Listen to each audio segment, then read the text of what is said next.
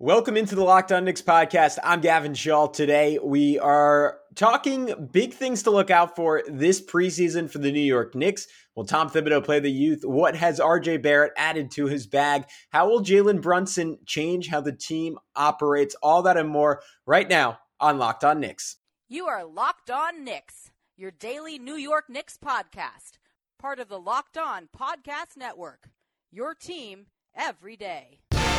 And I think we see Willis coming out. There he comes right now. Starks without a five. Ewing for the win. Yes. Puck left. Now fires it. He's good. And he's fouled. It's out. And he is fouled. Anthony for three. Bang! That one goes down. This is all rebound. Back up off the glass. It's good. RJ Barrett. Becomes infectious. You are Locked On Knicks, your daily New York Knicks podcast, and today's episode is brought to you by LinkedIn. LinkedIn Jobs helps you find qualified candidates you want to talk to faster. Post your job for free at linkedin.com/LockedOnNBA. And I am Gavin Shaw, a play-by-play broadcaster, normally joined by Alex Wolf, who's the editor-in-chief of the Strickland, the greatest Knicks website out there. You can check them out on all social media at thestrick.land, but he has a day off. So I am rolling solo to get you ready for the Knicks preseason debut tomorrow with the big things that I am looking out for. Number one, will Tom Thibodeau crush our hopes and dreams? This is one that Alex suggested, so I wanted to honor him by starting off with this. Thibs tends to treat the preseason kind of like the regular season, right? Like it's not really a dress rehearsal. Like you'll all remember Julius Randle playing into the closing minutes of last season's preseason games. It's not to get the young guys reps. It's not even really to test out and innovate to a large extent.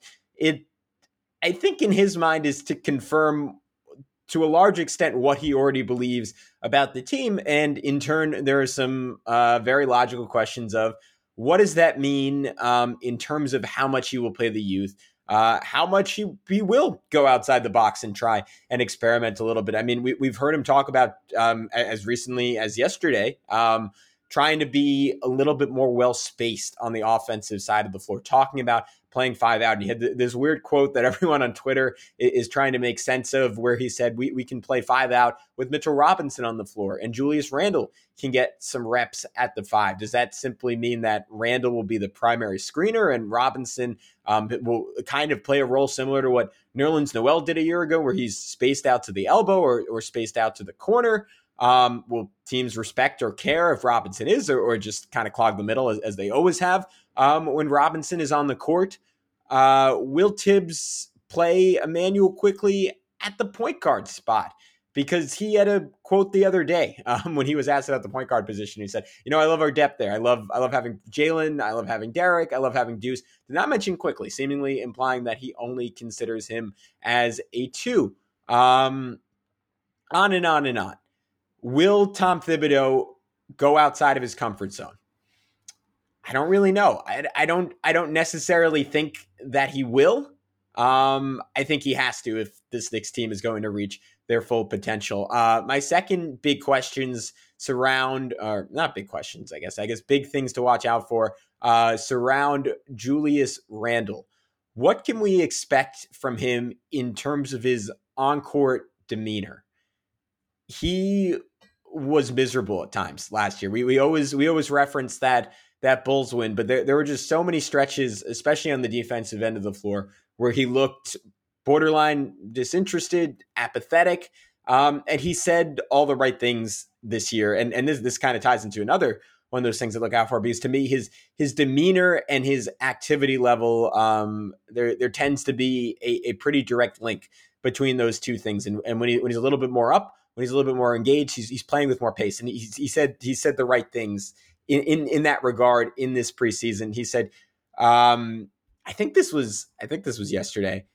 He threw out the ball always moves faster up the court with a pass rather than a dribble. So at least for me, that's a point of emphasis. How can I advance the ball? Quick hit aheads, quick strikes to get the ball up the court. And if you flash back to that 7-game stretch where Randle easily looked at his best last season, and he averaged right around 30 points per game, 12 rebounds, 6 or 7 assists per night.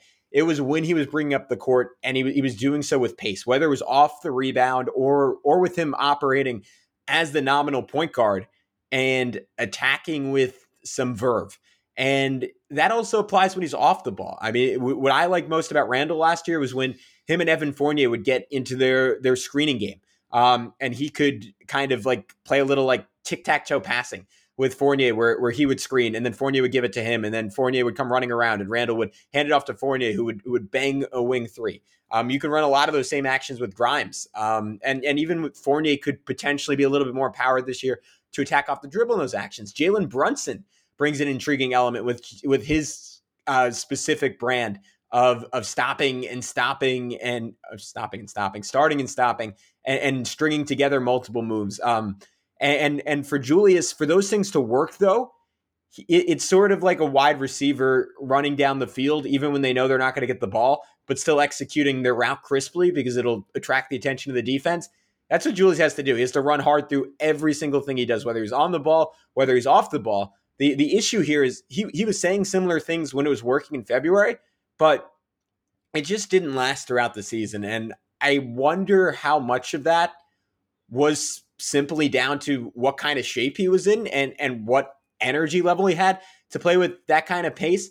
But you look at what the Knicks are emphasizing, and you can tell because Tom Thibodeau and this coaching staff put it on a big poster for anyone to see who was curious watching the Knicks live practice during media viewing this past week. And about 4 of the eight mandates that he had in there were all around pace and all around playing quickly. And the Knicks didn't do that a lot last year. They were the second slowest team in the NBA, which is stunning given their personnel. That RJ Barrett, I mean, they have RJ Barrett, who finished second in the league in fast break points. They have Obi Toppin, who was just about the most efficient player on transition opportunities in the NBA. And nominally their best player, Julius Randle, is at least according to this podcaster, far, far better when he is on the run in a semi-transition situation. And again, it's just crucial that he brings the pace both on fast breaks and in the half court, that everything he does is quick and that the ball doesn't linger very long. And then Jalen Brunson is an interesting element of that as well. And another one of my big things to watch because he operated at one of the slowest paces of any player in the league. And he, for large stretches of the season, ran an offense. That was the only one in the NBA that was slower than the New York Knicks a year ago. I want to get into that in just a sec. But first, if you are hiring, there's only one place in the whole wide world to go. You know them, you love them, you've probably got a job from them, and that is LinkedIn. These days, every new potential hire can feel like a high-stakes wager for a small business. You want to be 100% certain that you have access to the best qualified candidates available. That's why you have to check out LinkedIn Jobs. LinkedIn Jobs helps you find the right people for your team faster and for free. They add your job, and all you have to do, rather, is add your job and the purple hashtag hiring frame to your LinkedIn profile to spread the word that you're hiring. Simple tools like screening questions make it easy to focus on candidates with just the right skills and experience so you can quickly prioritize who you'd like to interview and hire. That's why small businesses rank LinkedIn Jobs #1 in delivering quality hires versus leading competitors.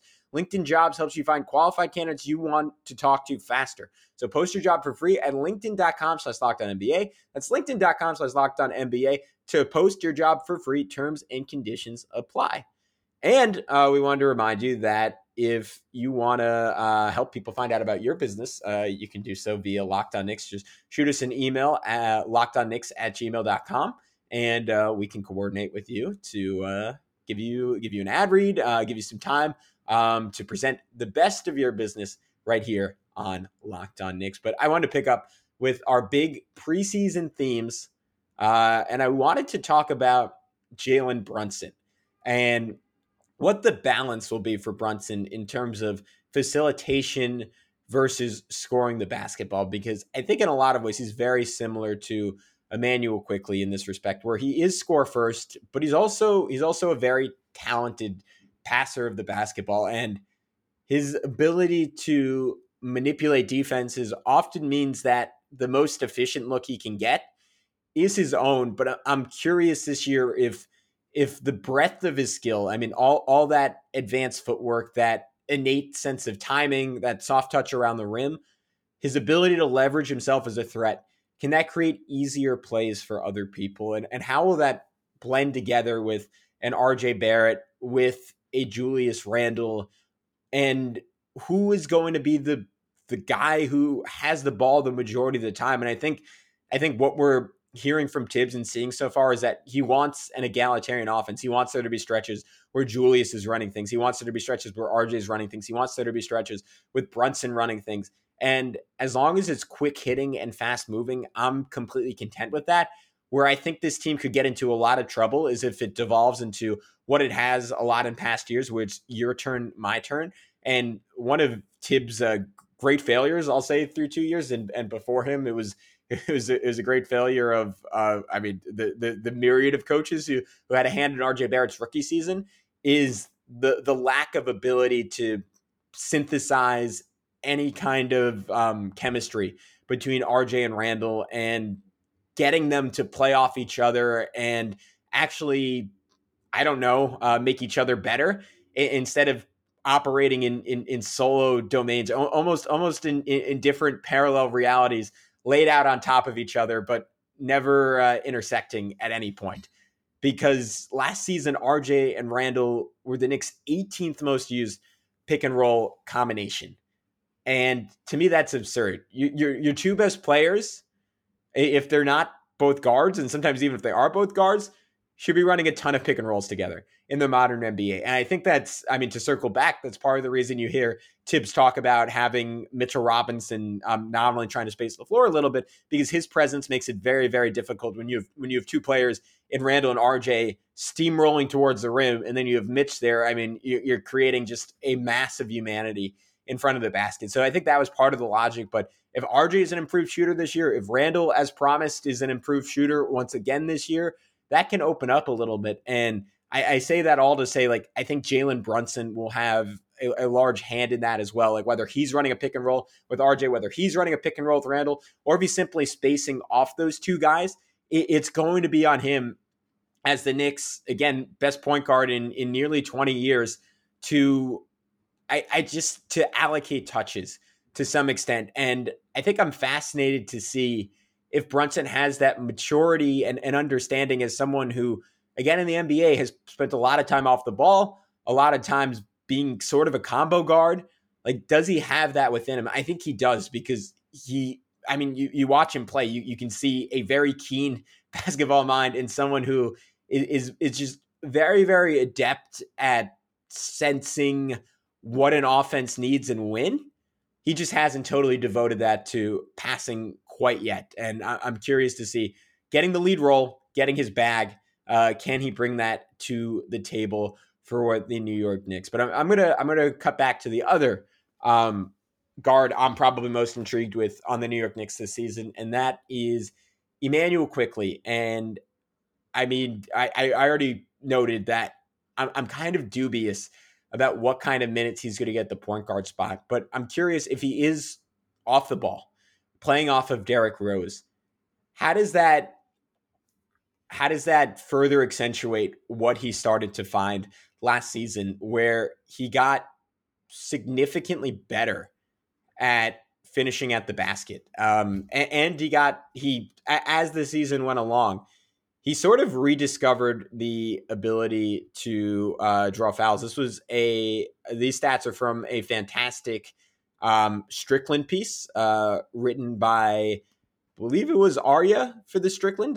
Someone we got to hit him up. I'd love to have on the podcast to talk about it. It's one of the better pieces about a Knick I've read in a long time. But he just kind of broke down the depth to which Immanuel Quickley improved last year. And a lot of that came in terms of his ability to get fouled.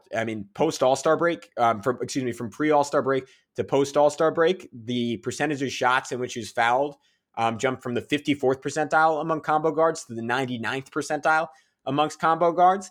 And then his efficiency at the rim went from the 33rd percentile in the league to the 83rd percentile in the league.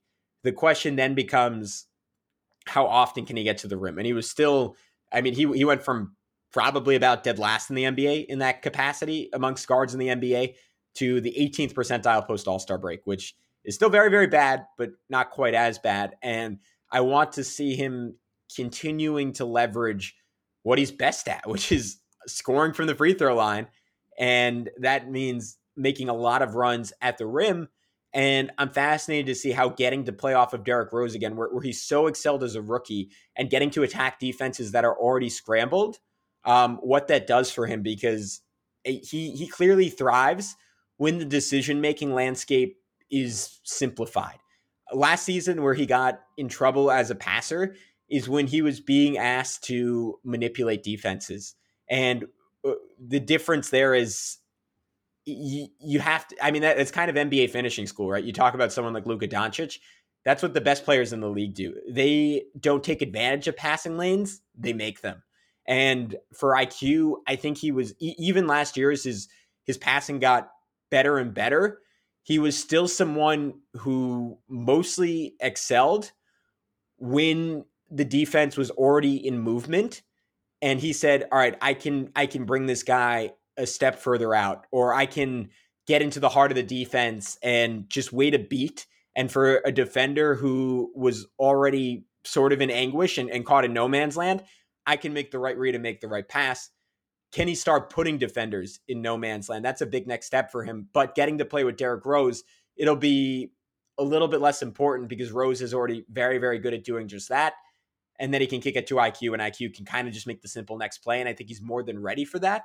I just wonder if there is an injury or if Derrick Rose is traded, has an offseason of work at that. And I'm sure he has worked on that, not only because he is sort of the great worker on this Knicks team, but given the playmaking leap he made from year one to year two, that feels like a very logical next step for him. I want to finish off talking about the Obi Toppin, the Obi Toppin Isaiah Hartenstein combo at the center position.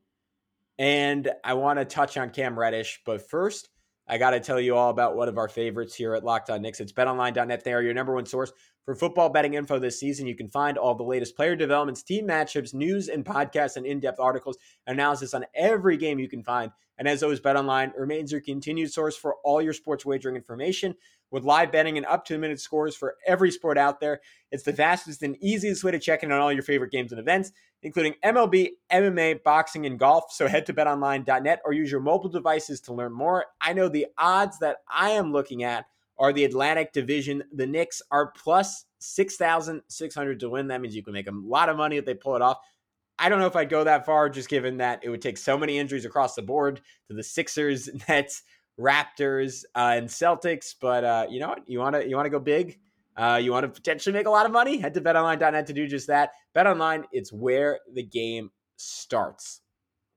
All right, we are back to wrap up this episode of Locked On Knicks. The next big thing I'm watching this preseason is the chemistry between Obi Toppin and Isaiah Hartenstein. Because I think you pair those guys with the aforementioned Derrick Rose, Emmanuel Quickley, and one of Quentin Grimes or Evan Fournier, it has a chance to be one of the more entertaining lineups in all of basketball. But I've said it a million times on this podcast. I die for great big man passing, and the possibilities of what Hartenstein and Obi can do are just crazy. Because Hartenstein is going to give Obi the opportunity to operate as the primary roller in the Knicks offense for really the first time in his career outside of the 5-game stretch he had at the end of last season. And we all saw what he did, averaging 27 points per game over those final 5 games a year ago. But that is how he's meant to be used. That's how he won Player of the Year at Dayton. It's when he gets to set that high screen and speed towards the basket, unlike pretty much any other big on planet Earth, and finish with ferocity and height in a way that pretty much any other big on planet Earth can't finish. And that threat is going to bring defenses to their knees when the shooters you have around Obi Toppin are Evan Fournier, one of the best shooters on planet Earth, are Emmanuel Quickley, who could enter that category pretty soon, and Hartenstein, who, again, is not an elite shooter for a big man, but showed flashes of someone that at the very least you have to hover near towards the end of last season. And to top it all off, Obi's also a fantastic passer. So he can catch it on a short roll. And with the defense converging all around and trying to do everything possible to make sure he doesn't put them in the basket, he can spray balls out to shooters like Quickley, like Fournier, like Hartenstein. And Hartenstein, the brilliance of him is that he can then make the next pass, whether it's swinging it around to one of those other guys, whether it's to Derrick Rose, who all of a sudden has a defense that is in absolute chaos at that point, to drive in and go get a layup or just make the next pass, whether it's right back to Obi under the basket for a dunk. And then you have the possibility of just throwing it into Hartenstein and Obi being able to cut off him and just being able to duck in for easy finishes. And Hartenstein is one of the best in the league from floater range. So 5 to 7 feet from the basket, he is going to draw a whole lot of attention. And then defensively, again, neither of them are great defenders, but I like the combination of Obi's mobility, his rim protection, which is certainly better at this point from a help side perspective than it is in one-on-one, and Hartenstein's rim protection, where he's one of the better deterrents and allows one of the lowest field goal percentage in the NBA. I shouldn't even say he's one of the better deterrents because people challenge him all the time, but he's very, very effective at stopping them when he does. So I think defensively it can be a fit, and offensively those two could create absolute magic. And then the final thing I'm looking for, and I guess this kind of brings our podcast full circle because it's sort of like what to expect from Tom Thibodeau, and that is Cam Reddish and what to look for from just how much he plays and what his role is when he plays this season. I have no idea what to expect on that front. Is he going to get 20 minutes a game in the preseason? Is Tibbs going to give him an actual chance? And to me, I think he gets an opportunity, if for no other reason than Tibbs can say, see, we tried it. It didn't really work. And in Tibbs' defense, there just aren't a lot of minutes available for Reddish until Randall is traded or if Randall is traded. Like Alex and I made mock rotations the other week, and as much as we're up in arms about the idea that he's not going to play, I didn't have him in my initial rotation. And I guess that's to Tibbs' point that he is going to have to find a way to earn minutes. And to me, the guy who would be ahead of is ultimately Evan Fournier because Grimes is going to play. Rose, as long as he's here, I'd be shocked if he's not playing. So it's kind of on him to knock Fournier out of the rotation. And given the amount of money Fournier is making, I find that really, really unlikely. And honestly, unless Reddish shoots the ball better, I'm not 100% sure you can justify putting him ahead of Fournier. But to me, the key to Reddish playing is sort of embracing everything that he didn't early in his NBA career. That his best role on this team and his best role to make a whole lot of money in this league is as a 3-and-D plus guy and not as a primary option. It's using his wingspan defensively to kind of create chaos and create live ball turnovers and then turn those into easy buckets in transition and to create those artificial running opportunities that the Knicks don't get a lot of just off of their own, I don't know, like I guess coached in effort to do so and get a couple easy points a game for an offense that is desperately going to need it. And then on the other end of the floor, to just hit open threes at a high rate and to attack scramble defenses and make the next right play. And I think Cam was good in the sense that he had the right intentions last year. I think he tried to play unselfishly when he was in there, but it's fully committing to that. It's cutting out all or if not most contested pull-up jumpers, pretty much all self-created threes and just sort of taking the easy stuff. And he has the talent to, if he just does that, he can do things that no other player on this Knicks roster can at that size in terms of his ability to make plays defensively and to maneuver through very small gaps and get to the rim on offense. Like there's real value to Cam Reddish on this team. He just needs to show Tom Thibodeau that he knows what it is and almost sell Tibbs on that idea, because I think if not, he is just not going to be part of this rotation to start the year. All right, guys, that is it for things I'm looking for in game one and throughout the preseason. What are you looking for? Tell us on Twitter. Tell us in the YouTube comments if you haven't already. Please throw us a subscription. It'll make a world of difference. But until next time, I'm Gavin Shaw. This is Locked On Knicks. Talk to you soon. Peace out.